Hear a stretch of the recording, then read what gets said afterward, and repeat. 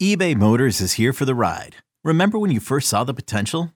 And then through some elbow grease, fresh installs, and a whole lot of love, you transformed 100,000 miles and a body full of rust into a drive that's all your own. Look to your left. Look to your right. It's official. No one's got a ride like this. There's nothing else that sounds like, feels like, or looks like the set of wheels in your garage. With over 122 million parts, you can make sure your number one ride or die stays running smoothly. So there's no limit to how far you can take it. Brake kits, turbochargers, engines, exhaust kits, roof racks, LED headlights, bumpers, whatever your baby needs, eBay Motors has it. And with eBay Guaranteed Fit, it's guaranteed to fit your ride the first time, every time, or your money back. Plus at these prices, well, you're burning rubber, not cash. Keep your ride or die alive at ebaymotors.com. Eligible items only. Exclusions apply. You could spend the weekend doing the same old whatever, or you could conquer the weekend in the all-new Hyundai Santa Fe. Visit HyundaiUSA.com for more details. Hyundai, there's joy in every journey. This episode is brought to you by Progressive Insurance. Whether you love true crime or comedy, celebrity interviews or news, you call the shots on what's in your podcast queue. And guess what? Now you can call them on your auto insurance too with the Name Your Price tool from Progressive. It works just the way it sounds. You tell Progressive how much you want to pay for car insurance, and they'll show you coverage options that fit your budget. Get your quote today at Progressive.com to join the over 28 million drivers who trust Progressive. Progressive Casualty Insurance Company and Affiliates. Price and coverage match limited by state law.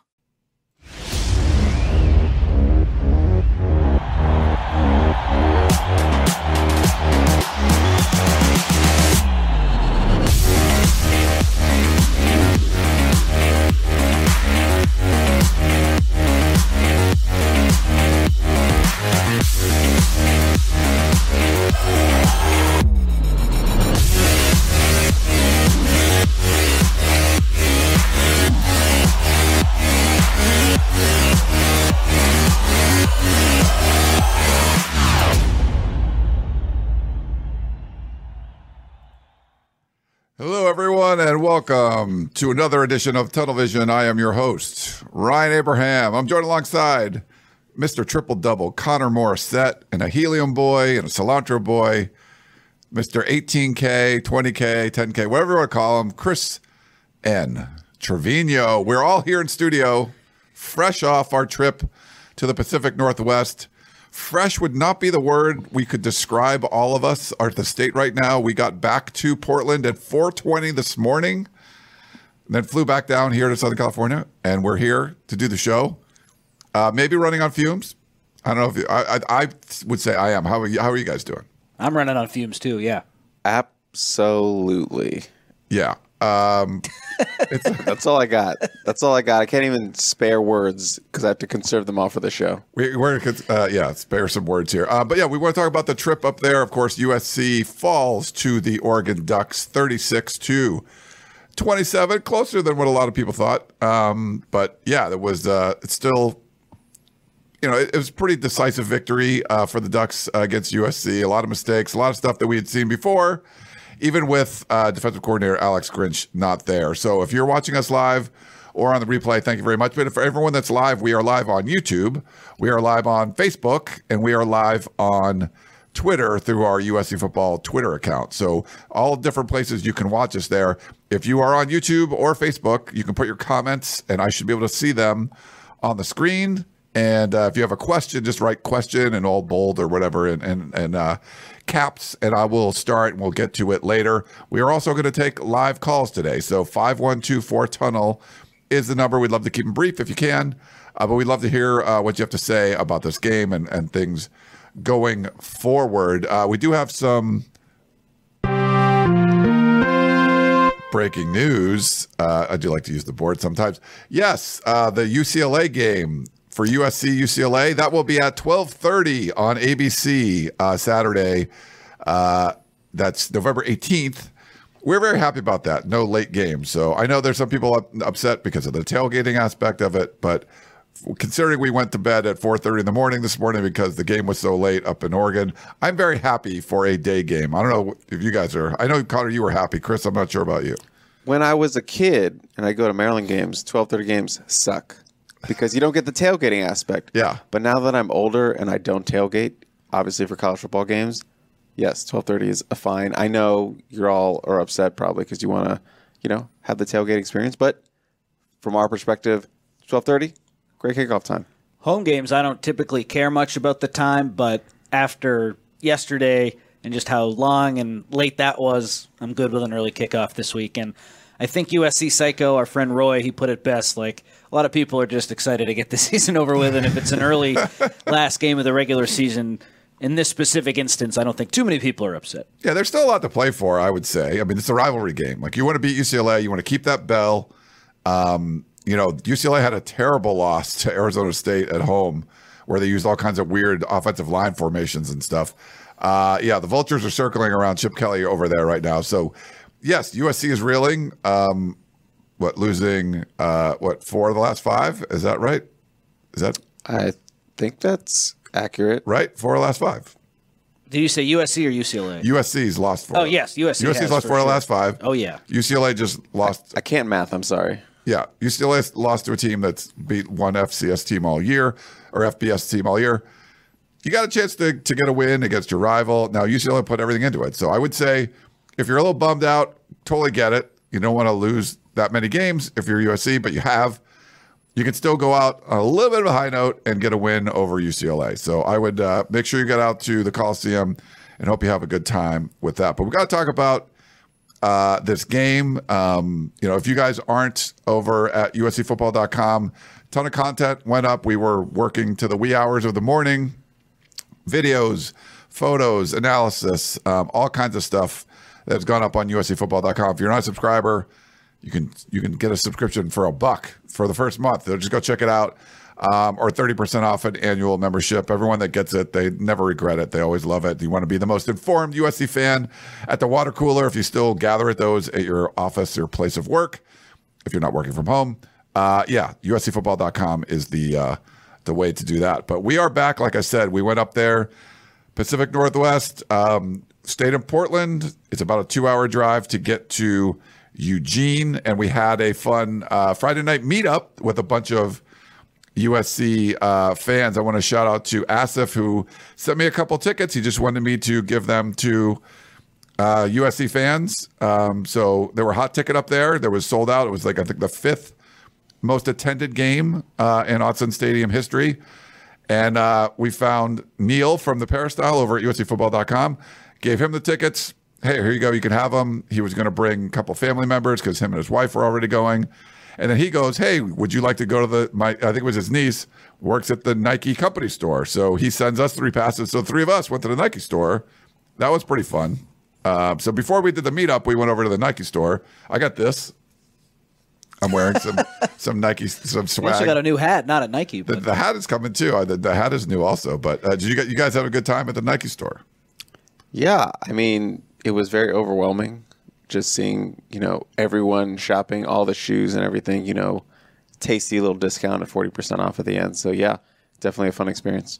I was looking for a Celtics jersey, and they had one 40% off. Jason Tatum, authentic, pulled the trigger, and a little pre-holiday gift for myself. So, yeah, thanks, Ryan, and thanks to everyone who made that happen. It was Neil. We got to meet him at the store, too. That was very cool. He also went full Portland and bought a beanie. Yes. So he looked very Pacific Northwest. So it was great. He was beating it up. So that was definitely that was cool. And then we had the meetup, and it was at right here, if you can see, the 10 Barrel Brewing Company. And that was a lot of fun. A lot of USC fans came out. There was fun to be had. There was a lot of, we were there early. We were there at like 3 o'clock. And then I think sometime around 9 p.m., like this happened. You can see like Connor and I were arm wrestling, and I don't even know. I'm not sure why we were arm It wrestling. was Jack's fault. Jack started it. What did he really, or like? Because I heard it was you. Yeah, it was definitely as a observer of history. He wanted to push Ryan into a locker, and then we decided that would be a little too much, and maybe we could just arm wrestle it. I didn't bring up arm wrestling. I did say the locker thing, but I didn't bring up the arm wrestling, and then Jack sort of I think he brought it up, or maybe someone else did. And well, Chris and Jack were ready with their phones. They wanted to they were facilitating this. They wanted this to happen. So and Shotgun called it off, and it was a stalemate. It was definitely a stalemate. Both of us were overserved. Even though the picture looks like you're it looks like you're toying with him. No, I wasn't. Like, this is all you have. It wasn't moving. Yeah, it was just like we went a little bit. Jeff says he's got video of it. See, yeah, let's. Yeah, I don't know why. I'm not sure why that was happening. I don't think I've arm wrestled in like 20 years, but it was very, yeah, I don't know what that was. But we had a good time. Thanks to everyone that showed up. I put up the wrong comment there. Sorry. Let me try to put the comment up there again. But to everyone that showed up, we appreciate it, and it was a lot of fun. Those have been great. Those were like one of the highlights of all those road trips. I think we've done one at every road trip except for Cal. We didn't do a meetup, but we did everywhere else. And a lot of USC fans would come out and have a good time. So that was a lot of fun. Sort of delaying talking about the game because, there was a lot of stuff kind of going in to it. Our long trip, we rented an electric car and had to like charge at 3:30 in the morning. That wasn't so fun. But we got it. We got back. We made it. So the game, not so good. It was a 9-point 9-point loss when you look at it, but it was a 3-score game, and Oregon it didn't seem like they were putting much together in the fourth quarter. USC had this kind of comeback at the end. I had someone come up to me at the airport and was like, yeah, man, that was really close. And I'm like, my feeling was it was not. Like, maybe I'm being just overly pessimistic, but it didn't feel like it was that close. Oregon had 4 different scoring drives of more than 80 yards. This wasn't a bad field position thing. Oregon had bad field position a lot, and they would just take the ball and go all the way down the field. Sometimes it was a 70-something yard touchdown pass. There were 2 of those. And according to Rich SC, USC is now dead last in FBS, 133rd in the country at allowing plays of 50 yards or more. So obviously that's no bueno. And the offense had some stuff going. Like Caleb Williams did some cool stuff, but he was under pressure a whole lot in this game. They had the one fumbled exchange. That was the only turnover in that one. But I don't know. Kind of get your overall thoughts. Whoever wants to start. It was just, to me, it didn't feel like it was that close. The score looked to me closer than it was than what the game felt like watching it live. Yeah, I agree with that, but I did think Oregon a little bit like going for 2 really early and the 12 penalties and the second half, their game plan, they just seemed content to kind of hold on to the ball, run it a little bit, not take too many shots. I think a better team, if Oregon had played a better team and they had that same game plan and same style, I think a better team would have beaten them. And I tweeted, and a lot of people didn't like what I had to say. I thought that the last 2 teams that USC's played, Washington and Oregon, they were both beatable based on what they did in those games. USC just wasn't the team to beat them, and we can get into a little bit more of that. People thought I was saying, USC should have won both those games. No, that's not what I said at all. I was just saying both I thought were flawed. Washington a little bit more so than Oregon, but even the Ducks as well, all those penalties and just in that second half what they did, not really moving the ball as effectively as they did earlier in the game. I thought a better team could have beaten them, and unfortunately it just wasn't USC. Yeah, I think that's just been the whole frustrating part for USC fans this whole season is that USC is talented, and they could have won every game that they've lost this season. If a couple things go their way, obviously you can take a look at the Notre Dame game as maybe being the one, but two scores there in Washington and Utah you can win, and there is a conceivable way they walk out of Autzen Stadium with this win if some things go differently. But that's been the story all season. They don't capitalize on things. They fail to capture momentum when they do get some momentum. Your defense gets that huge third down stop, and then what do? You fumble the ball. Like, this has been a story about this offense and this defense all season. They just can't seem to be on the same page when they need it the most. I would push back a little bit. It did feel a little closer to me. I felt like, as you said, I was expecting Oregon to maybe try to run up the score as much as they can, but it did seem content to kind of hold their lead. I thought Dan Lanning was going to be out for blood to try to stomp USC into the ground, but the crowd kind of felt a lot quieter than it was in the second half, and I don't know, it just felt weird in the second half, but I felt like there was a chance USC could have tied that game up. Obviously, if the 2-point conversion goes a little differently there at the end, Brendan Rice was huge on that drive, but just couldn't muscle his way in for that 2-point conversion. I think maybe it flips a little bit. You can argue about the onside kick debate or whatever, but they only had the one timeout. But I do think it was a little bit closer than what it felt like. I mean, you only go into halftime down 8. I think all things considered, how you started that game, that was huge for them. You know, you give up a 81-yard touchdown and a 74-yard touchdown. You after that, you imagine they were going to be down by 30 points going to halftime, but only be down 8. Yeah, I saw them coming out of halftime. They were fired up. They felt like they were in this game, but obviously they could not execute there in that third quarter and then had to play catch up for the fourth. But I think, like you said, I think this was a game they could have won, and I think that's what's most frustrating for USC fans. Yeah, it's definitely frustrating for that. I think Oregon made a lot of mistakes. I mean, 12 penalties. It just seemed like they couldn't get out of their own way. But what it came down to me, was, okay, you have a new defense or a simpler defense.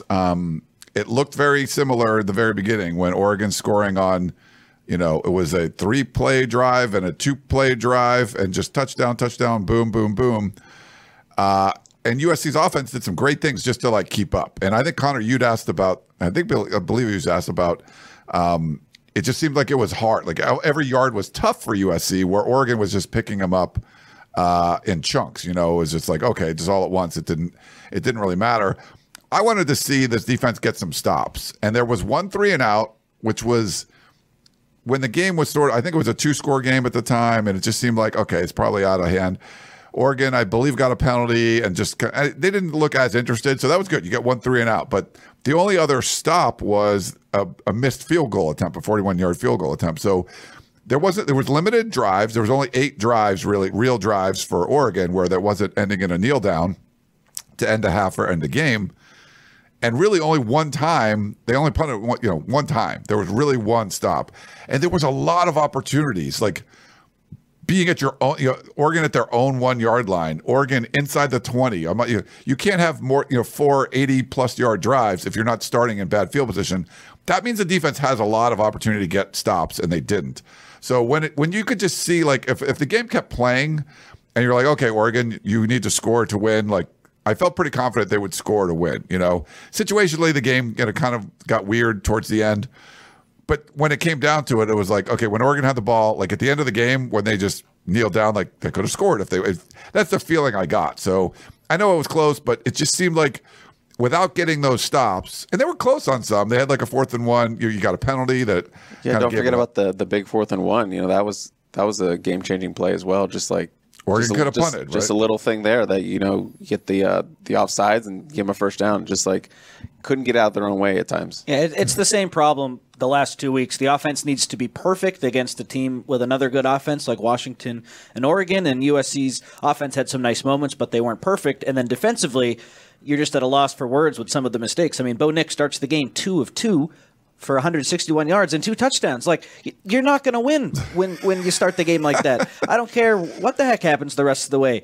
And USC, credit to them for making it close, but that's laughable. That doesn't happen. That's USC has too much talent. I know the defense is bad and it's the worst in the country. So people will say, what are you talking about? But there's too much talent on the field to start the way they did defensively in that game. And then you're playing catch up and it's really hard to do. I think the one positive from this game is now that USC is totally eliminated from the Pac-12 championship. And after last week, Alex Grinch being gone, Lincoln Riley needs to make some serious changes, and that's going to happen in the future now. He can say we're close, but when you've lost 4 or 5, it doesn't matter how close you are. Even if USC was close to winning some of those games, the results matter, and it's not like they won 4 of them and lost 1. They only won 1 of these games. So they, how close really can you be when it's the same story every week? Just how they started defensively, that was really the story for me. Credit to them for coming back to the game, but you can't do that against an Oregon team that is really talented. 2 for 2, 161 yards and 2 touchdowns. That's terrible. Ryan on YouTube put up USC's 8th nationally in team talent and Oregon's 10th, according to 247. So that's the team talent composite. I haven't looked at it lately, but I'll assume what Ryan said is correct. But the talent is similar, but it didn't. I mean, that's what the biggest problem I have is this USC defense is more talented than it was last year, but it's still as bad. I mean, I think it's fair to say it's still as bad. I mean, it's pretty bad. Last in the country, giving up 50-yard plus plays. If it was happening for 1 week, you're like, man, we just missed some assignments or whatever. It happens week after week, so that's a fundamental problem with the defense. So Apparently, getting rid of Alex Grinch midweek did not assist with that. And Oregon's better in the trenches, though, for sure. Like, their offensive line is everything you'd wish your offensive line was. I think, USC had 3 pressures and Oregon had 23 pressures, which that's not a recipe for success. Their defensive line produces at a much higher level than USC, even though there is some talent on that USC defensive line. So I do think that talent gap, it's not huge, but in some key areas it certainly is, and the offensive line comes to mind, and then the defensive line too. The bigger thing is, I think you're right, the talent gap is closer, but they're just deeper. Yeah. Oregon's a much deeper team, and you could see that on the field. And speaking of depth, USC's depth was beat up all game. Coming in, they were down Eric Gentry, you were down some safeties. Jalen Smith didn't travel. Christian Roland-Wallace was 100%. You didn't have Sierra Wright. Jacoby Covington's still in that back. They were banged up in that secondary. Mekhi Lemon is playing key snaps with a wide receiver turned cornerback. Prophet Brown and him were both in at the same time. They were just throwing whatever they could at the wall to help stick because they were down bad in terms of bodies with the secondary. So yeah, they were always going to be up against it going to this game against this Oregon offense, and firing Alex Grinch and new coordinators and just kind of trying to get something together and in a short week, and then being down some key guys. They were always up against it, but they did fight a little bit, but you can't start, like you said, how you gave up 2 70-plus yard plays. And those guys are experienced guys. Those aren't even the young guys. In the first play, it's Max Williams and Kalen Bullock. I think the second one, Christian Roland-Wallace was off, and there wasn't enough safety help there. Maybe Damani was in on it. I'd have to rewatch the play. But you know what I mean? It wasn't like, Mekhi Lemon, he's playing on an emergency basis. He really screwed this up. Or Christian Pierce, he messed this up. Draquan Fagans. I thought all those guys actually played pretty well, and made me wonder why we haven't seen more of them.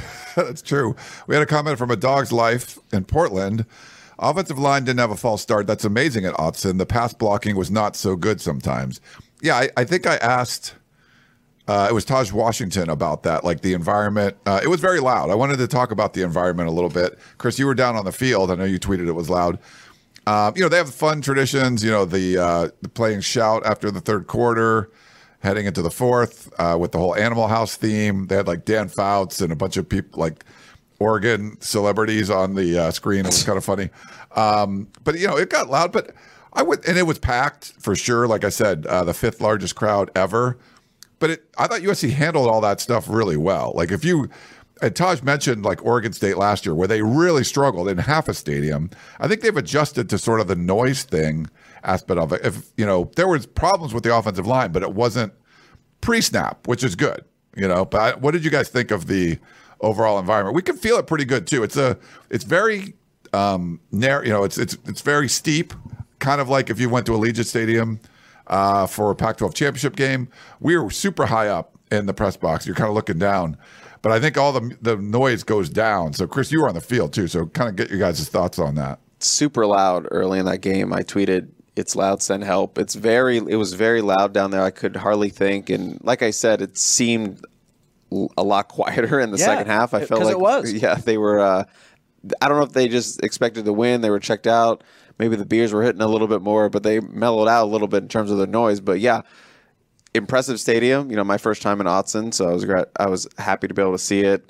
Cool campus, but yeah, I was impressed by that crowd early on. And yeah, you're right. They didn't have any pre-snap penalties. I know Justin Diedish was very happy about that they were like, hey, no pre-snap penalties. And you compare it to their first road game against Arizona State, where they were just terrible handling the noise, and how they handle it this week. Obviously we're talking about a 7-4 team, but again, I thought that was a nice thing to see. They did have to burn a couple timeouts, but for most part, no penalties. That's a good sign of improvement down the stretch, that you kind of pass that final test of handling noise in your final road test. That's true, but the pass blocking wasn't where it needed to be, and so that sort of evens out and maybe even makes it a little bit worse, in my opinion. But I think to the point about the noise, Chris, Caleb Williams scores a touchdown with 12 seconds left in the first half. That sort of sucked the air out of the building, and then Brendan Rice, they have him on 3rd and goal. They don't complete the pass. Their Oregon fans are going nuts. USC runs pretty much the same route with Rice. The next play, he catches it to make it a 36-21 game, and again, it got really quiet. So credit to USC for fighting in that game. People, again, they won't want to hear it because they're sick of Riley saying we fought so hard, and they do fight. But It was USC making plays as to why it was so quiet in that game, and so I think they deserve credit for that. They covered the spread, which is always good for a team that hadn't covered the spread in like a month and a half, so they're getting closer, but I mean, it's all about wins and losses, and they didn't ultimately get that done. Hashtag backdoor cover. Yeah. Backdoor cover. Let's go, baby. We have a super chat. So thanks to Michael.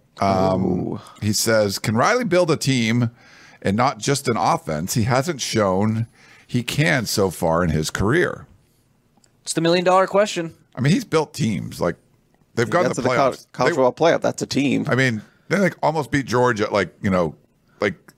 Yeah, they were close. I mean, he didn't win a playoff game, but man, they made it, and they didn't look like a team that was just an offense. They looked like a real team. It was back and forth, that kind of stuff. They made the playoff his first 3 years, and the argument is those were Bob Stoops built teams, and that's why Riley could focus more on the offense and the quarterback, and the defense was already kind of plugged in because Bob Stoops had recruited so well. In year 3, does that argument hold up? But I think Oklahoma fans, that's why they were kind of a little sick of Lincoln Riley, because the defense didn't get a whole lot better, and when he had Bob Stoops guys, they were good, and they made the playoff. And I think Riley, this is the challenge of his career now. The most losses he's ever had in a season.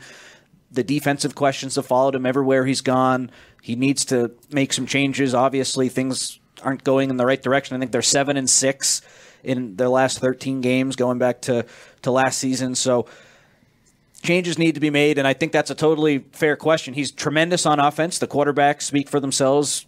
Look at the plays against Oregon. He dialed up some awesome plays, but when he's asked, you were telling media people how in the offseason you were going to spend more time in the defense. Has that happened this year? And he says, yeah, a little bit, but I'm the play caller. I got to spend most of my time on offense. I think when the defense is dead last in the country and explosive plays allowed, it's fair to ask, like, hey, maybe should the head coach do a little bit more defensively? I think it's a totally fair question. Yeah. But if you hire an A1 defensive coordinator, you don't have to worry about it as much. Check in every once in a while. If you get a, Jim Leonard type or someone who's, an elite defensive coordinator, you don't really have to worry about it. You put it in their hands, practice how you want to practice, build your defense, I'll check in every once in a while. That takes a lot off his plate, but he needs to hit a home run on that hire to get those both sides of the ball on equal footing. Yeah, that just puts so much pressure on that hire. But I agree, Chris.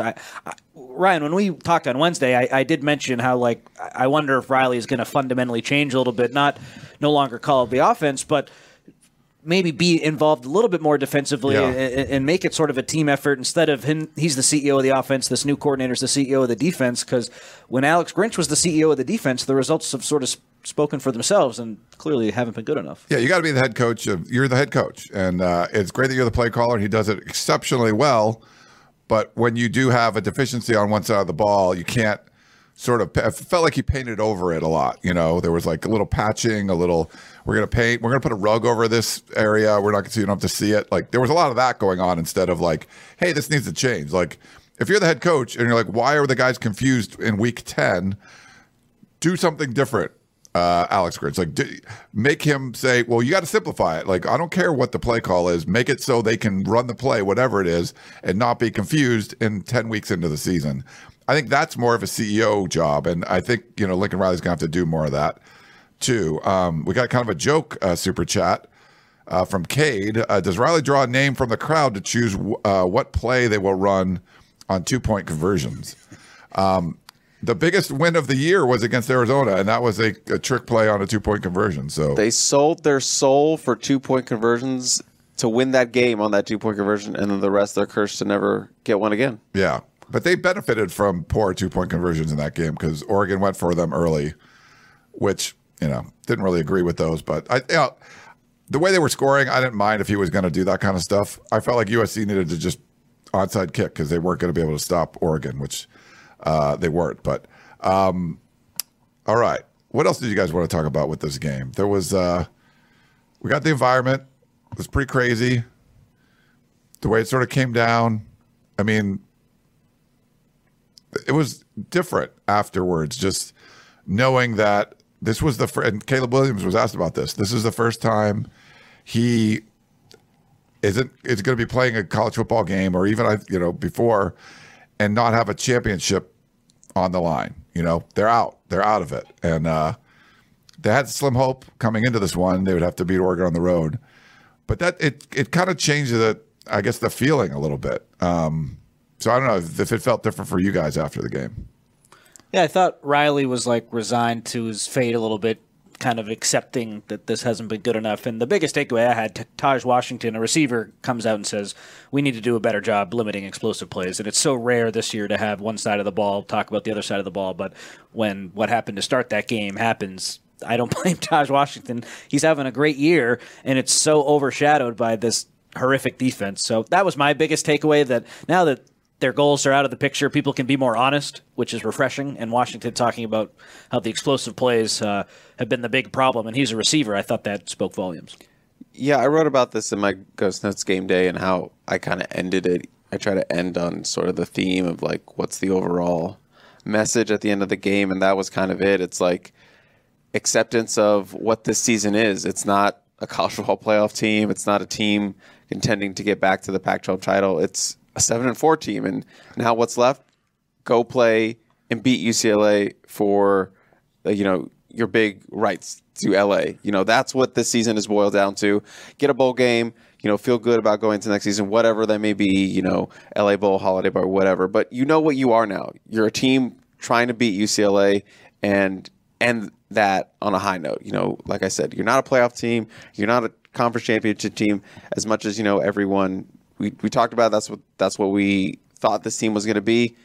There's no qualms about that. You're out of the conference championship race. You know what you are. So it kind of felt like Oregon put this team out of its misery. It's they're not still alive. They don't have to keep thinking about that. They know what they are. Yeah. Real quick, you guys mentioned, or we all mentioned Taj Washington a couple of times. I'll put the photo up there. But man, he's been an absolute stud for USC. He had 4 catches, 82 yards. But just anytime it seems like Caleb Williams needs a play, he's the guy that comes up with the big one. Big long conversions, whatever it is. It seems like key plays. He's the guy that's going to make them. He needs 85 yards to get over 1,000 yards, and that was one of my bold predictions. 10 bold predictions for the season. Taj Washington hits 1,000 yards. Nice. I was in on Taj from the beginning, so I feel pretty good about that. And yeah, he's been amazing. This was his first game. He didn't top 100 yards.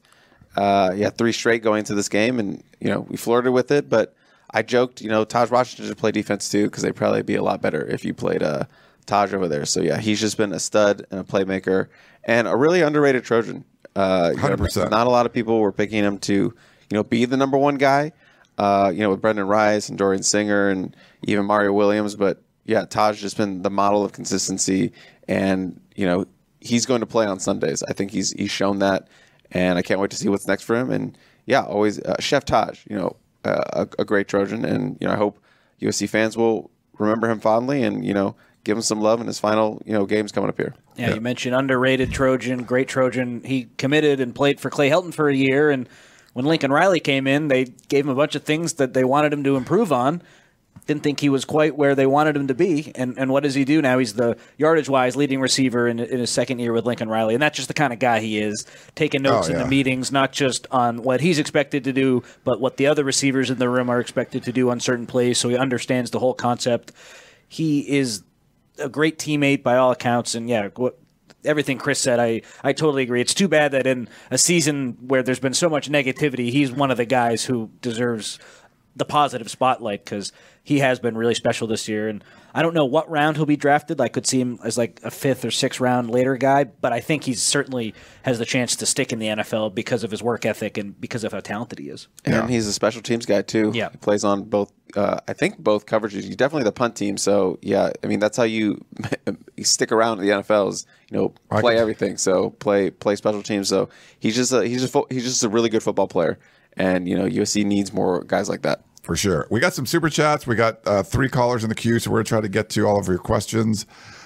James says, is this season a failure? And if they lose to UCLA, is Riley somewhat put on notice? Hashtag Cilantro Boys Nation. Oh, failure? Yes. I would say yes. It's a failure. Based on what the you season thought. is a failure. based on. I'm not going to mince any words. Like they're 7. They've lost 4 of their last 5 games. They were number 5 to begin the year. They're not ranked. Yes. Big failure. Losing to UCLA could be tough because someone in the chat pointed out they don't have a quarterback or an offense yet. Like they look awful. Like they could have been shut out by Arizona State. But you can't lose that game. Beat the Bruins. It's not going to unfailure this season, but it's definitely something you could like hang your hat on. It's like, okay, we beat UCLA. We got that. Let's get this bowl win. Let's move on to the Big Ten next season. Let's just end on a good note. Let's get into the offseason with a pair of wins. We can do that. So, yeah, it's not going to unfail this year, but it's definitely something that's very important and very vital for USC to get done this Saturday is beat UCLA. And it's not going to cure everything, but it'll cure some things.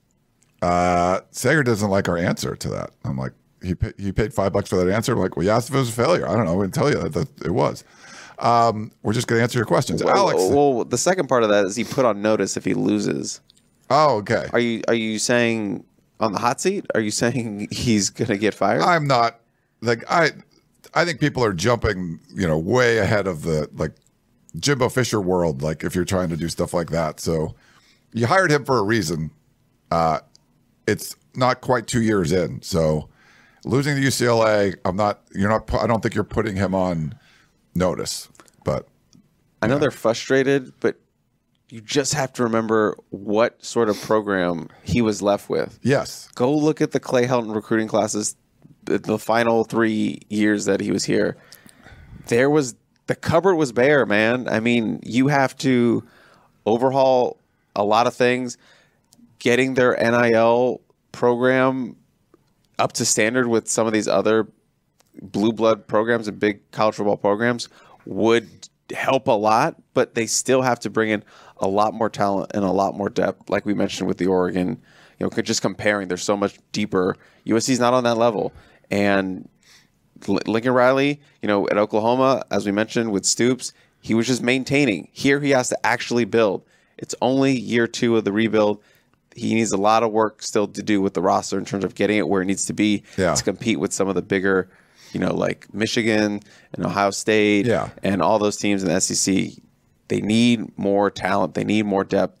So again, just go look at those classes and see what he was left with. And, I know the transfer portal helps, but it's only a Band-Aid. You have to go in and stitch that up and make it heal and make it a scar. You just can't put Band-Aids on everything. So they need to find that balance again. If they do lose to UCLA, on notice is probably too strong, but that would be the first time USC would have lost to a ranked team under Lincoln Riley. So that would kind of show, okay, this really isn't going in the right direction. Then you brought up NIL. We saw some collective USC people on Twitter going back and forth today. Seems like this loss to Oregon and just how the season has gone, there's been some confusion just in the NIL space about the direction going forward between some of the USC collectives. So I think that's paramount this offseason. People can talk about how things are going in the right direction, and until there's more evidence with recruiting, and I think that kind of the proof's in the pudding with that. And I don't think it was a great look today that there was some stuff on Twitter like, oh, it's not as good as it should be, and oh, yes, it is. It's going in the right direction. They got to get on the same page and get that figured out. Yeah. All right. Well, let's try to go. So Alex had a super chat I've had up on the screen for a while. Hey, guys, Andy Avalos was fired from Boise State today. What do y'all think of him being a candidate for the DC job? Wasn't their defense terrible, Boise State? Yeah. I never... But he was a DC before. I never want to base, a DC turned head coach's defense. I never want to base your thoughts on them overall, because when they can just focus on being the defensive coordinator, they're like really good. It could be really good. And you're a first. I assume he's a first year head coach. You got all these things to handle. Program, offense, picking. Overseeing a bunch of different things, and it can kind of get away from you. So I never want to just automatically disqualify somebody because their defense sucked as a defensive coach. As a head coach, you look at Manny Diaz, his defenses, were not great at Miami, and they struggled, obviously, for a long time. And then he's got a great defense now at Penn State. So when you can focus on the thing you're really good at, usually you can have pretty good results. I have to do more research on him. Maybe he's a name I'm going to add to the hot board. So I can't really speak a lot on, what he would probably bring because I need to do more research on him. But yeah, that's a DC on the market now that USC can kick the tires on for sure. Couple more super chats. Thanks everyone for these. Michael, line coaching and line recruiting. Your assessment, is it Helton-esque? No. They look at the offensive line class they brought in. It's really good. Like that just takes some time to build. Yeah, Henson's a good coach. Yeah, and he's a good recruiter. I know you want a little more, high end, blue chip kind of guys, but they're getting bodies. You go back to Helton the years, they couldn't get anyone to sign up to play O-line for them. Yeah. So I'm telling you, go back. He has signed at least five last year. I think he's at 4 right now. So you're seeing this is a priority. They have 9 high school guys they've signed. They need more bodies, and they're getting bodies. And again, with offensive line, like I said, you do want to bring in some 4-star, get a 5-star every now and then, recruit those guys, but get these guys in that you like. Look at Elijah Page. He wasn't a consensus 4-star, I don't think. Oh, he was a consensus 4-star, but like Tobias Raymond's a better example. 6'7", he's gained weight to, he's 250, he's 280 right now. I know people were really excited about him. Just get these guys in the program, put them in your weight room, develop them, and you can get guys that you can churn out and potentially be all conference guys or guys that can blossom into maybe some high end All-Americans or NFL draft picks. You just got to develop them, and that's the key with offensive line. It's all projections.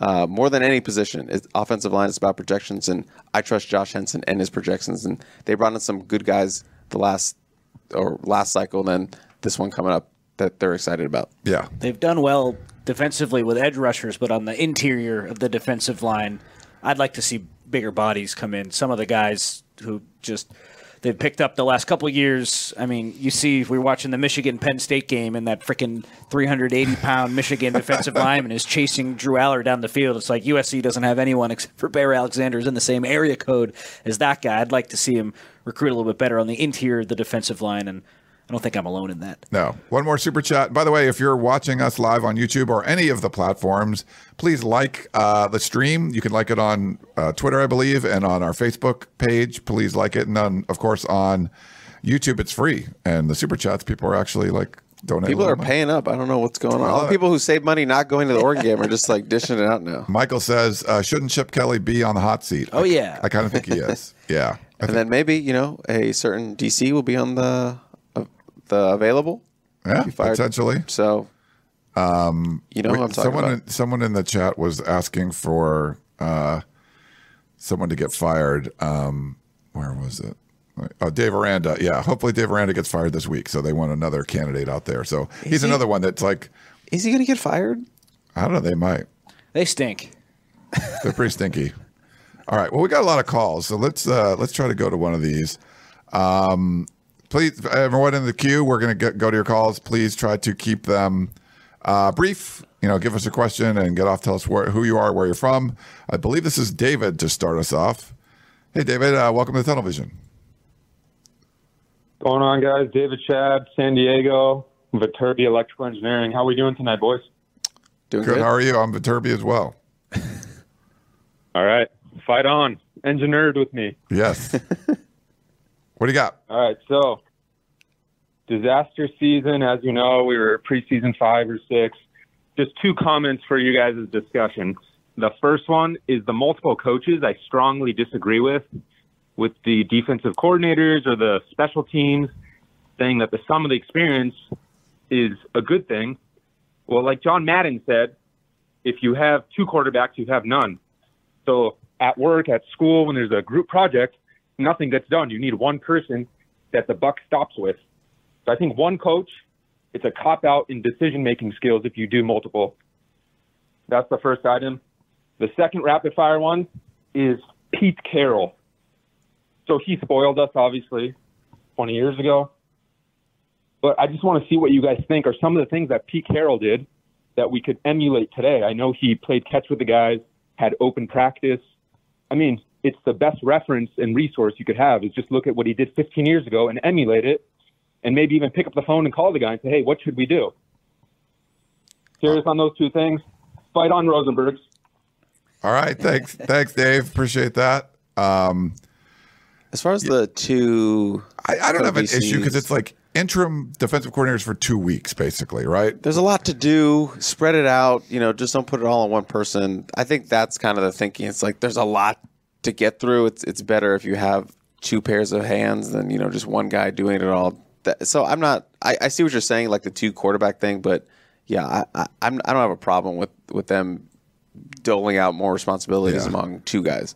Yeah, for the defensive coordinator, it makes sense right now. But for the special team stuff, I don't know how you can see how this season's played out and not say, hey, maybe you might want to change your philosophy, Lincoln Riley, with special teams coaching. I don't think he's ever going to do it. He's been so adamant about his strategy. And I think Matrix Analytics, that company who grades all the coaches, they have Lincoln Riley with a really high special teams grade. So if you like the analytics, you can look there, even though I think Pro Football Focus, it's a little different. Whatever, that's just two number thing, two pieces of data. But I don't know. The special teams play I don't think has been very good. As for the Pete Carroll thing, can you help him recruit? That's what he did so well. Of course, he recruited the best guys, and that made a huge difference. And he was a great coach, obviously. Yeah, of course. But that was 15 years ago or more. College football's changed a lot. USC kept trying to repeat the Carroll eras. Again, let's get Kiffin, let's get Sark. Like that doesn't really work. I get it. I mean, consult to him about what to do. Here's why I opened practices, and here's why it meant a lot. Maybe then you do something like that. But as far as he's in his 70s. I think you got to move on from the Pete Carroll stuff. They're never going to have open practices in terms of coming.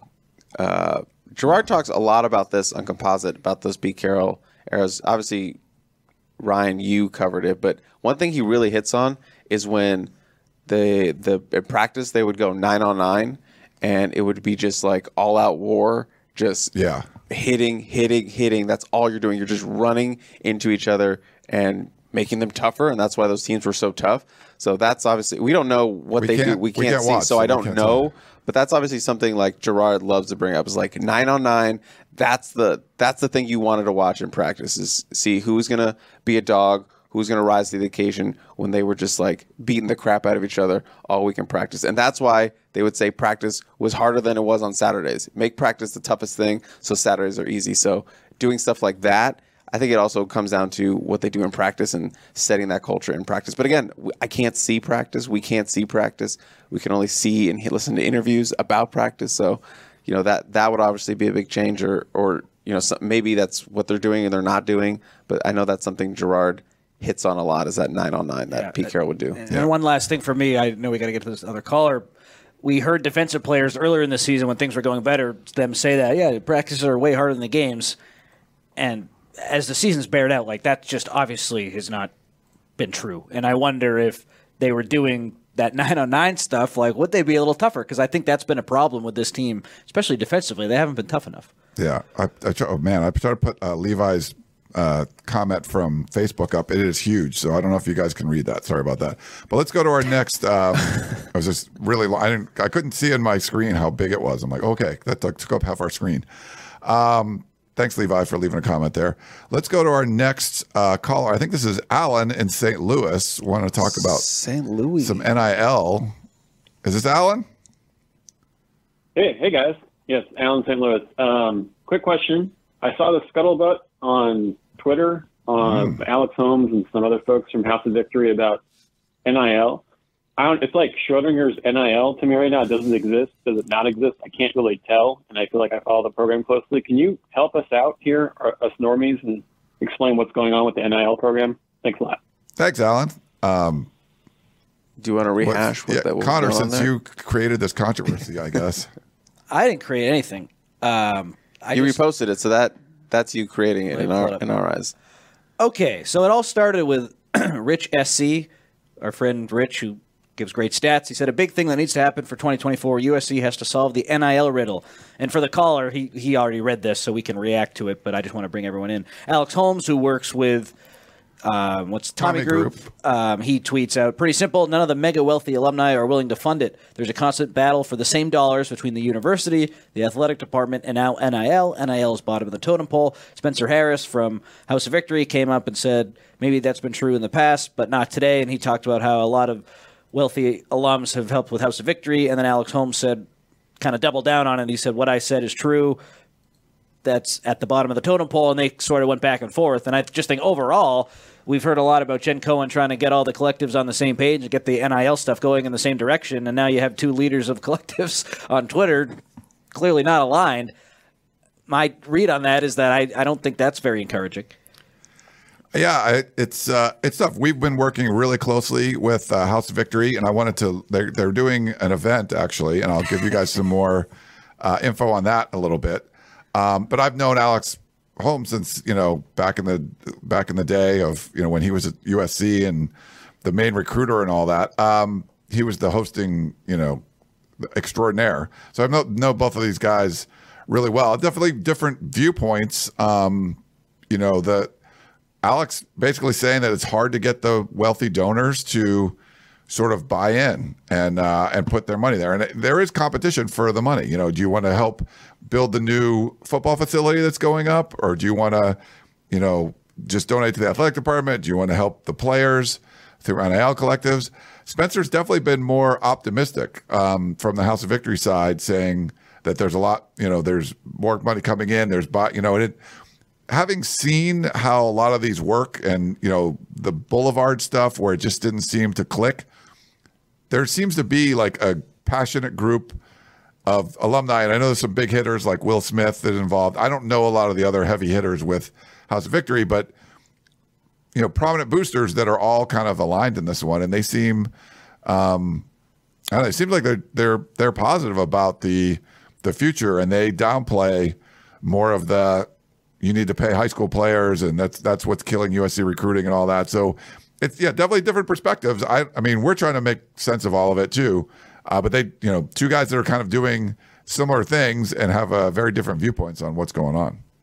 I would encourage you, if you want more of like the scope of what's going on with NIL, is to go listen to the last Composite 2-Star Recruits. Gerard does a great job of kind of continuing to break down the overall where USC is in, their NIL program, because we do talk about one of the latest, developments with Conquest Collective or whatever. Conquest Collective, yeah. So that's in the second half of the show, but I would encourage anyone who wants to, normie, as you say, to go listen to that. It's in the second half of the show, but he does a good job of, overall breaking down what's going on. And, USC isn't doing the model that other teams are doing, where they're, going after, high school players like that. Because I think they think that change is going to come with the NCAA, and then that's going to be, cracked down on. And obviously USC very skittish when it comes to, sanctions and stuff like that. And I think they're always going to be on the side of caution of not, going with the loopholes of that other programs are doing with, paying high school kids and getting those kids on campus and paying for them to get on campus, and then, locking up those commitments down the line. So yeah, that, again, I would encourage you to go listen to that segment he talks about in our latest composite. Jim says we need a Tunnel Vision collective group. I love that. It is interesting. I mean, the basketball programs are recruiting at a really high level. So yeah, what does that lead you to believe? Are they doing something different? I think that's a question that I'm going to try to get to the bottom of, because NIL and this whole new world, basketball is thriving on it, and football seems a little bit behind. So I want to let you guys know, and Kate gave us a super chat, just a shout out to Gerard lurking in the chat. So he was in there. So House of Victory is rolling out a new campaign for the UCLA game. Their goal is to get 5,000 fans to donate $50 each. So that's kind of the part of the collective aspect of it, right? Where it's like a GoFundMe, where you don't need to be, some billionaire real estate developer. You can help out the program too. So they're looking for that. So it's called 50 for Victory.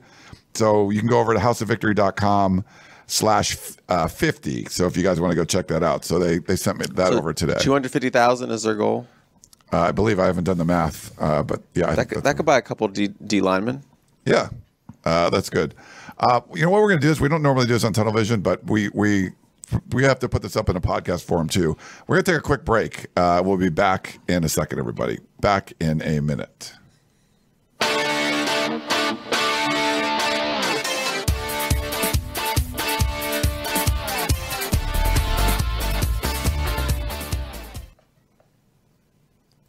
All right, we're back here on Tunnel Vision. We got a couple more calls in the queue. Let's see. This one, I think there's no auto screener in this one, so we'll see who that is. Caller, you are live on Tunnel Vision. Well, who's your name? What's your name and where are you calling from? Maybe not there. Okay, we'll drop that one. They were on hold there. Okay, let's try. We got one more. We'll try this one. This is JD. Hey, this is Jaden from Wisconsin, and I was just looking at the possible bowl predictions for USC, and it's interesting that I saw that they might play Oklahoma, and I think that'd be interesting, obviously, for the multiple storylines with Caleb and Lincoln.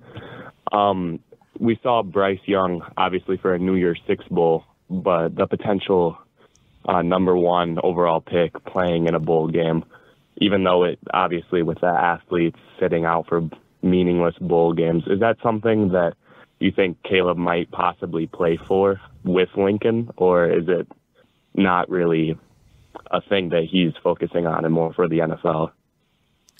Hey, Jaden, thank you for the call. I appreciate that. This is so funny because I posed this exact question to my two colleagues right here when we were walking in or out, I think out of Autzen Stadium. Would Caleb Williams play in a bowl game? My gut feeling is he would. That's just not being sourced or anything. It's just, if I had to guess, if you had to say, hey, is he going to play or not? Put $5 on it. I would put $5 on him playing. What do you guys think? My gut would say he's not going to play. I mean, just, potential injury with all that, and you never know. And I know he's a competitive guy, but I think a guy of his stature and the money people would be investing in him and the high-end agents he would be involved with and his circle, they would be like in his ear like, hey, this is the best move for you. This is the best financial decision. This is the best long-term decision, is to sit out the bowl game. It's not a New Year's Six. If it was New Year's Six or anything else, I feel like he's playing 100%, no doubt in my mind. But for the Holiday Bowl, the Alamo Bowl, I don't think so. That's just my gut. I agree. Like, I can see both sides of what you guys are saying. I lean towards agreeing with Chris Moore just because it's a bowl that really doesn't matter a whole lot. But there is precedent with Bryce Young last year. Was that a New Year's Six bowl that Bryce Young played in? I know it wasn't the college football playoff. It might have been one of the big ones, but he played in a game that he didn't really need to, so people say, oh, that never happens. There is precedent for a guy not playing in the college football playoff and then who went number one overall. And I could see Caleb doing it because, to your point, Ryan, he's so competitive, but I think there's so many people around him and people in his corner that, like what Chris said, I believe they'll instruct him to make the smarter financial choice and opt to sit out that game. We'll see. The Sugar Bowl? Yeah, so that's a New Year's Six. Yeah. Let's try to knock out. I think we have a couple more calls in queue, but I'm going to try and knock out some of the comments we have. Tamale Tom says, do you think it was a possibility before the season that USC would lose all four big late season matchups with a healthy Caleb Williams? Nope. I am shocked. I would agree. I would also agree. Yeah. All four of them? Yeah. Yeah. All four. All four. Over 4. Should have lost to Cal. Right now, 0 for 2 against future Big Ten colleagues. So that's not good either. They got one more chance to beat UCLA. Let's go to 300 GJW. When would you expect them to make a DC hire? I think before the portal opens, but yeah, you want to have someone in place by December because your portal's going to open. You got to get that going on early recruit or signing period. A lot of people are waiting to see Texas A&M. Their class is potentially going to fall apart, so you can kind of jump on there too. So you need to get it before December, I would say. Yeah, I would agree. Beck says, what other positions are in question besides the DC? Maybe he's talking about position coaches. I mean, anyone on the defensive side, just because your boss is gone. Yeah, anyone on the defensive side, you have to assume is going to be an opening. Depending on who you get, is going to want to bring their own guys. Maybe you keep one guy. Roy Manning has been a really good recruiter. Sean New, I know people like a lot for his coaching. So, yeah, you could I would just assume everyone on the defensive side of the ball is going to be gone. I mean, potentially just because the defense has been so bad, so it's hard to justify. Yeah, it's hard to justify. A Dog's Life in Portland. Has Riley ever called an RPO or a run on a 2-point conversion? I mean, Caleb Williams ran the ball in himself. I don't think that was a design run, but he's definitely called an RPO, I think. That was improvising. 2-point conversion. But a straight-up handoff to Marshawn Lloyd? I would love to see that. I feel like that would work more. It's kind of one of those things, though, if you do it and it just gets stuffed, you're like, why did you just run the ball up the middle? Like, because it probably would work, It's tough, though. The play being so close to the end zone, it kind of limits Caleb's ability to really extend play. I mean, we saw, I don't know what exactly, how to describe what he did, like rolling out and the second before he went out of bounds, throwing it up. Like, that would have been incredible. It's so much easier to contain him in a 2-point situation than it is on like the 40. Yeah. Okay, this is Trojan Drip. Tell Arizona that. Yeah. Trojan Drip says, love the show. Well, thank you. How can we beat recruit in the trenches? Recruit better in the trenches? Recruit better in the trenches. We have the lightest offensive line in the Pac-12. Caleb Williams is always scrambling, and the defensive line is porous. Yeah, it's more so defensive line. They got to ramp up that NIL. I mean, they're kind of scraping at the bottom of the barrel to find defensive line prospects for this class. So you're going to have to hit the portal again. Get another Bear in there as well.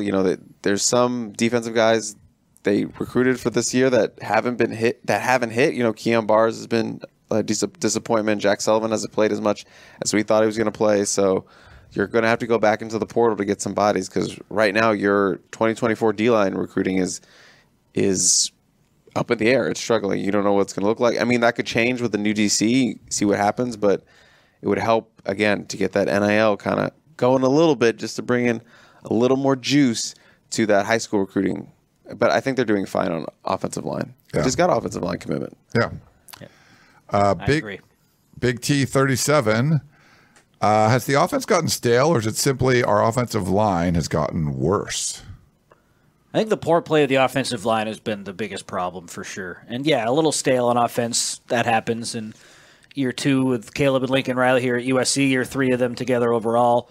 So, I mean, just look at what they did against Oregon. Nothing was stale to me in that game. You got Zachariah Branch running some crazy stuff. How innovative and cool was that game plan? And a lot of those plays from Lincoln Riley, I thought that was great. So I think against Oregon, all the trouble you had was from the pressure more so than a lack of creativity on offense and things getting stale. Yeah. Andrew says USC wants a top-tier defensive coordinator, but will Riley give up control of the defensive side of the ball and let them do their job? Could turn into a Ryan Ditka situation. Who's Ryan Ditka? I'm not sure who Ryan Ditka is. I'm going to Google it. Do Google that. I don't think Lincoln Riley is in control of the defense and is telling Alex Grinch what to do. I think we would like him to probably do that more. What I think he's in control of is how practice is run. So if a defensive coordinator is like, I want to run a 15-minute goal line period every Tuesday and Wednesday, and Riley's like, no, we're running 7-on-7 instead, then you're sort of like not allowing your defensive coordinator to kind of do what he feels needs to build toughness or whatever it is. So I feel like it's not about controlling the defense, but it's allowing whoever the defensive coordinator is to kind of run their portions of practice to, that would be my biggest concern, but we don't watch, so we don't know. It's not Ryan Ditka isn't a person. It's two different people, Buddy Ryan and Mike Ditka for the Bears. It appears that Mike Ditka was the head coach and Buddy Ryan was the DC, and they butted heads on how to run the team, or specifically the defense. So I didn't hear the first part of the question. Yeah, G-Mart says power struggle. Okay. Yeah, Buddy Ryan versus Mike Ditka. How about some 9-on-9? Whoever the new defensive coordinator is, let's get that. That got me fired up. Yeah, Gerard, team run stuff. Talk about 9-on-9. Talk about 9-on-9, Gerard. Call in. No, it'll take an hour. Don't call in. Yeah, we're all exhausted. So this is from DJ GQ. Do you think SC is at risk losing some of our star players to the transfer portal following this season's letdown? It's always a risk. Yeah. I mean, good teams lose players to the portal. Bad teams lose players. Everybody's going to lose players to the portal. But you might lose more. Like last year, they didn't lose a lot of guys that you were like, oh, man. Like, I love Kyle Ford, but was that going to like really hurt your team? Like, probably not, you know. Maybe Gary Bryant a little. But they didn't have big names losses. They added a lot more impact players than they lost. It'll be harder. USC didn't have to withstand like losing major impact players, but that could happen when you have a disappointing season. I don't know. What do you guys think? I don't think Bear Alexander leaves. I don't think Anthony Lucas leaves, but everyone else on defense who has years left, maybe I'm forgetting a guy here or there. I wouldn't rule anyone else out. I think it's all fair game based on the coaches leaving and just how this year's gone. Yeah. Yeah, it's all fair game. Uma wants to know, this seems a more serious question. When do you think the college football, when do you think college football and athletes will be under a CBA to sign multi-year contracts to play in college? That's too big picture for my little brain. It's very big picture down the road. You know? I think it's coming. I don't know how soon, if it's like 5 years, 10 years, 20 years, but like when another round of TV deals are up, so maybe what would that be, like 2030?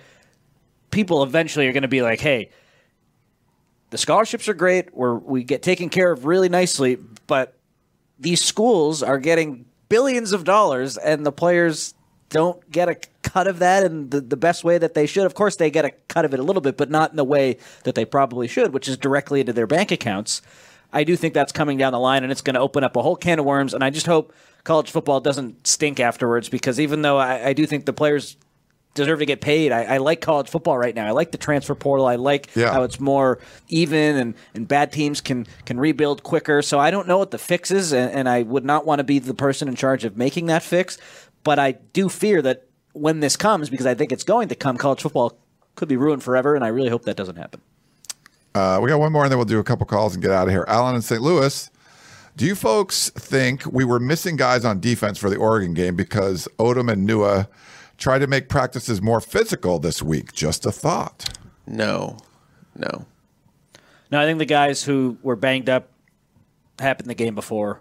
Yeah, guys were just banged up a little bit. Did you guys? We didn't really talk about the differences. Did it look simpler to you? Did we see as much confusion? I personally can't talk to that without having watched the game. Yeah, we got to rewatch. I slept over rewatching the game, so. Yeah. I just think personnel, I mean, Bryson Shaw was obviously close to Alex Grinch. I think, according to Pro Football Focus, he got one snap, and they leaned on Christian Pierce a little more. Rajon Davis played a lot more, and I know that at times there was some, talk in the staff, hey, Rajon should play more, and I think Grinch felt like no, and other guys played ahead of him. So I think those are the two big guys who either their case got helped or it didn't get us help with the change. Eric Gentry, of course, didn't play, so if he was there, would Rajon have gotten as many snaps as he did? He was up in the 40s. I don't know about that, but I don't even know if Grinch was around. I think Rajon's not playing at all. It probably would have gone to Shane Lee, Cobb, and Tackett Curtis. Yeah. All right. We got a couple calls and we'll end the show. First up, it looks like this is George. George, you're on Tunnel Vision. How you doing? Hey, fellas. How you guys doing?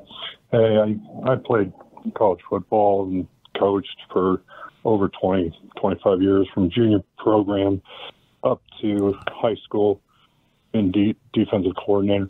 You had a question, and just if you look at it and you go, you watch the defense this week, you go, you know what? Yeah, they weren't great, but there was improvement, and you could kind of see it. You could just see they played better. There wasn't as many long runs, a lot of outside.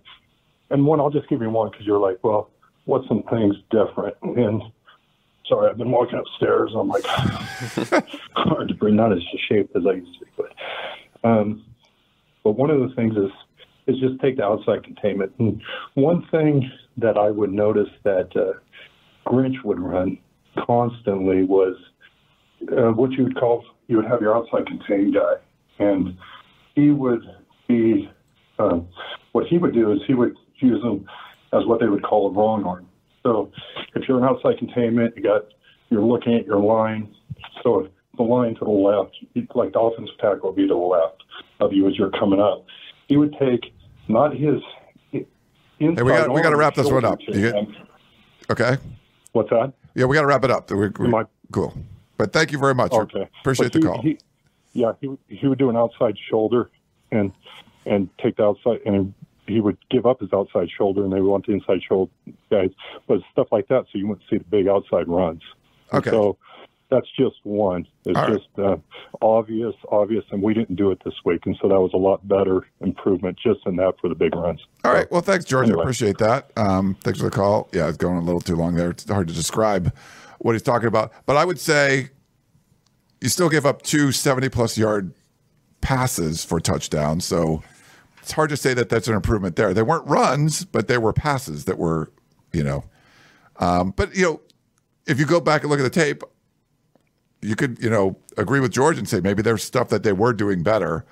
Unfortunately, the results were still really bad, where you only had one real stop, one 3-and-out, and a lot of long drives. 4.5 yards per carry. It was definitely better. The run defense, it couldn't have gotten any worse after that debacle against Washington. 4.5 yards per rush, though, still not great. And no sacks. They're getting no pressure on the quarterback. And Solomon Byrd was asked about it after the game, and he goes, the guys are getting the opposing teams are getting the ball out faster, and Oregon does a nice job of that, but that's not the big issue. The big issue is that you're playing better teams, and the offensive lines have been better, and the production's dried up. Yeah.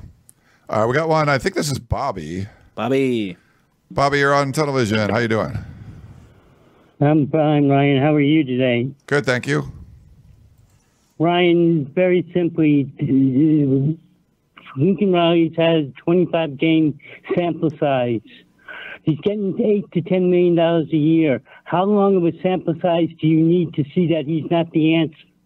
You look around at Dan Lanning after the Georgia game, what he's done with the Oregon program. You look at the Washington program, and here's the kicker of them all. Can you believe at the start of the season that you would tell me that Arizona would be in the top 20 and USC would be out of the top 20? And this 7-4 record is inflated. It really should be 5-6.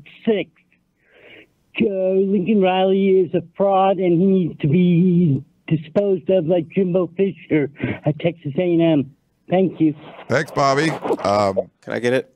Go ahead. Yeah, it's all you. Washington, look at the recruiting classes. Kalen DeBoer had a great talent base already in the program. Same thing with Dan Lanning. He had a bunch of talent left over from Mario Cristobal. Lincoln Riley did not with Clay Helton. What was the other point? Arizona. Jed Fish, also a bad comparison because he's literally been building that program from scratch the last 3 years. And look at the results. 5 years. 5 years. I don't know how long he's been there. A long time. Wait, won one game. Now they're in the top 25. That's what building a program looks like. Lincoln Riley can go a little bit faster than Jed Fish, but still has to do the same thing. Still has to build the program. Yeah. I don't agree with that caller at all. do you think they're going to be in the top 20 next year? It's way too early to answer that question. But you know what I mean? In year 3 of Riley, you could make the case. It looks like Jed Fish might have Arizona in a better spot than Riley will have USC in year 3. That's unfair to say right now with the transfer portal and everything working the way it's going to down the line. Love the fire and the passion of the call, though. I appreciate a good take. We had a take at the meetup. A guy preferred Matt Leinart to Caleb Williams. He thought he was a better quarterback, and most people disagreed. But we can all agree that a good take is fun and provocative, and it gets the people going. So, Bobby, I appreciate the call. And I know a lot of fans feel that way. They're really frustrated with Lincoln Riley because he keeps talking about how we're so close. And now it's blink of an eye, 7-4. Overall, though, Chris, cooler heads prevail. He's right. You got to give a guy with an 83% winning percentage all time some time here to figure it out. And I think one bad season you can deal with. You hope that goes away, but it's not like it's just too early to be as mad as Bobby was. But I love the passion. I love the fire. Yeah, and I don't care about the contract. He's being paid what the going rate is for someone with his resume. If you're going to go try to hire a guy that's won 3 Heismans and has an 83% winning percentage, like you don't get him for $3 million a year. He's $10 million. You're paying for what he's done. And Bobby, you might be right. Maybe he's not the guy, but I'm not making that call 2 years in. I feel like he can be the guy. I definitely feel he can be the guy that brings USC back. He did a whole bunch of stuff in year 1 that was great. unfortunately, if year 1 and year 2 were switched, like Shotgun says, you wouldn't feel this way probably. But the expectations got raised after year 1. All right, we had a super chat from Hugo. Thanks for what you all do, from the POC to the vision. Hashtag support the players, beat the Bruins, for the stock neutral nation. So there's a Keeley fan. Nice, Hugo. Thank you for that. And I think we have one more call. Don't know who this one is. You're a last caller on Tunnel Vision. How you doing? Hi, Ryan. Doing well. Just real quick. You mentioned about this Dr. K? Yeah, it is. Yeah. Okay. Part of the championship team and things like that. And I just go back real quick to when our son attended USC, and back in 2013 was the Royal Purple Bowl that we attended. So it's USC versus Fresno State. Now, who were the two quarterbacks? Cody Kessler for USC, Derek Carr for Fresno State. So USC blows out, Cody blows out Derek Carr. I don't know, it's 45 or 20 or something like that. But Carr was a second-round pick in the NFL the following year. In 2017, he signed a $125 million contract extension. It just depends on what expectations are. But maybe you might want to comment a little bit about some of these, especially USC players who maybe came in as a 3-star and maybe not tonight because, you're running out of time now, and then got good draft picks. But, things can happen all different ways. But it's unfortunate not to see that, but things do happen for the better, obviously, for many who get into the pros. Thanks, Dr. K. I appreciate that. Yeah, I covered those Fresno teams. They had Devontae Adams, too, who we were just watching on Sunday Night Football. But, Derek Carr's from the Central Valley. His brother played at Fresno State. It was kind of a legacy thing. He would have been a top recruit, Cody Kessler was he was from the Central Valley, too, Bakersfield. High 4-star guy. But you got guys like Uchenna Nwosu, who's still in the NFL, was a 3-star over at Narbonne, just down the street from here. I think that speaks to the development. USC's lacked the development. They've been good at getting – Juju Smith-Schuster was great when he got to USC, probably about the same when he left USC, and he got better, I think, when he went to the NFL. We haven't seen that development. You've seen guys come in and they were great and kind of stayed that way, but you want to see more of the guys that come in that were sort of like not as heralded and then just developed and had great careers. But I don't know. What do you guys think of Dr. K's call? Yeah, I mean, development has been the big one of the big issues under Clay Helton is they were taking in some guys early on and they weren't developing them. They weren't getting them to the pros. They weren't making them high first-round draft picks like Pete Carroll was churning them out. So the kids who grew up watching USC and those Clay Helton years, they don't know like that legacy of putting guys in the NFL. That kids, number one overall, Gerard says this all the time. It's like point blank for most kids. It's all about, I want to go to the NFL. That's the dream they all have. NIL, education, all that is good. But point blank, it's all about getting to the next level. And if you have coaches that are putting guys in the NFL, that's going to be one of the biggest things you can do. Have in a recruiting battle. Like, look, I put this guy in the NFL. I made all these guys first round picks. I made all these guys day 2 picks. That is an incredible thing to sit down with a family, when you're in the in-home visit and stuff. USC wasn't doing that. And now Lincoln Riley has to bring that back to USC and put guys in the draft and get guys drafted. So that's the another big challenge that Riley is having to face is getting the development from college, taking these guys in as high school prospects, turning them into NFL prospects and guys who are getting drafted. Not necessarily first round, but just putting them in the draft. Look at Amon-Ra St. Brown. No one trusted USC players. He's a 4th-round pick. He's like the best receiver in football now all of a sudden. So I think that just makes that point perfectly. Riley, we know he can develop quarterbacks. I think Dr. K, he hit on 3 stars making it to the NFL, and you can find that. But consistently, if you go back through all the top 247 classes year after year after year, and just look at the 5-star guys, of course, there's some that don't hit. But most of those guys make the NFL, whether it's a practice squad or whether they're first-team All-Pros. If you're a 5-star guy, that gives you the best chance to get it, obviously. That's not rocket science.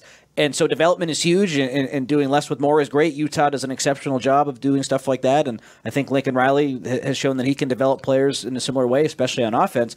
But it's all like getting guys to the NFL. What's the easiest way to do that? Recruit the best high school talent. Yeah, they're going to go in. And I think the defensive players, there's a stronger correlation. Like if you're a 5-star defensive lineman, like they're you're taking probably a chance on you. Yeah, but offensive linemen, your body's changing from 16, 17 to 21 a lot. So you could be just mauling guys when you're 17 years old and just you were tapped out then. And there's other guys that are just like they become beastly by the time 2 years in college. Like you don't even know who they were, and they're like there's a lot of those guys. So just kind of it depends on the position and stuff as well. But stars do matter. So if you think, stars don't matter, this guy wasn't a good recruit and he's good in the NFL. Yes, that there's called exceptions and there's rules. We wrote stories on this. You can see it. Stars matter. If you want to be better, Georgia's not doing it with a whole bunch of guys that you don't know. They're doing it with a bunch of dudes that are freaking awesome when they get there, and they're even better when they leave. So they're super highly ranked. They get developed, and they get drafted like hell, just everywhere. So that's the model. I mean, it's tough to compete with Georgia, but that's the model. Yeah. They're not doing it with a bunch of 3 stars. They're doing it with 5 stars all over the place, and they make them better. That's what you would like. But you can go to the playoff by just recruiting really well and maybe not developing as well. So yeah. All right. Well, we had a bunch of hashtag 2-hour crew. Do you guys want to do 2 hours? We're at an hour and 20 minutes now. No, we do not. So you go to hell, Ryan. I'm not doing 2 hours. Yeah. Hold on. I'm a little disappointed. There's no treat. Yeah, Chris is disappointed there's no treat. The treat is we're not going to keep going because we are all on fumes. But I thought it was a really good show. We had hundreds of people watching. We got a bunch of super chats. People sharing on social media and stuff. We really appreciate you tuning in to our little show. They're a lot of fun to do. Sorry we didn't get to do a Thursday one. There was travel and all kinds of fun stuff. I hope you guys are liking the House of Victory interviews as well that we've been doing. Getting exclusive interviews, one-on-one interviews with these players. It's been a lot of fun. You get to kind of get to know them as people. Just go back and watch the Taj Washington one, Chef Taj. That was a lot of fun. But there's a lot of really good ones. So hope that you guys go check them out. We'll keep doing them probably even after the season ends. I think we'll probably keep bringing some of these players in. Loved having the Branch brothers in studio here. That was a lot of fun too. So, but that's going to wrap things up. Unless you guys have any final thought, anything on your mind besides sleep, food. Do you want to bring Kristen in real quick? No. Okay. Keep away from these animals. Okay. All right. Right over there is Connor Morissette and Chris Trevino. Do you want to do a pose, Chris? Because I know you like doing those. Do you have an idea for a pose? I just want to sleep. I'm going to be like this. Should we all we'll all do this. Okay. Would you sleep? Oh, yeah, sleep one. I'll sleep. Connor, you have to do it. No. Do you see what you're doing? I was doing my own thing. Okay. All right. Well, that's going to wrap it up. Connor Morissette, Chris and Trevino. I'm Ryan Abraham. Hope you guys enjoy the show. UCLA, 12:30 kickoff in the Coliseum. Make sure you get out there and check it out. The last game of the regular season for 2023. So go check it out. Hope you guys enjoy the show, and we will talk to you next time.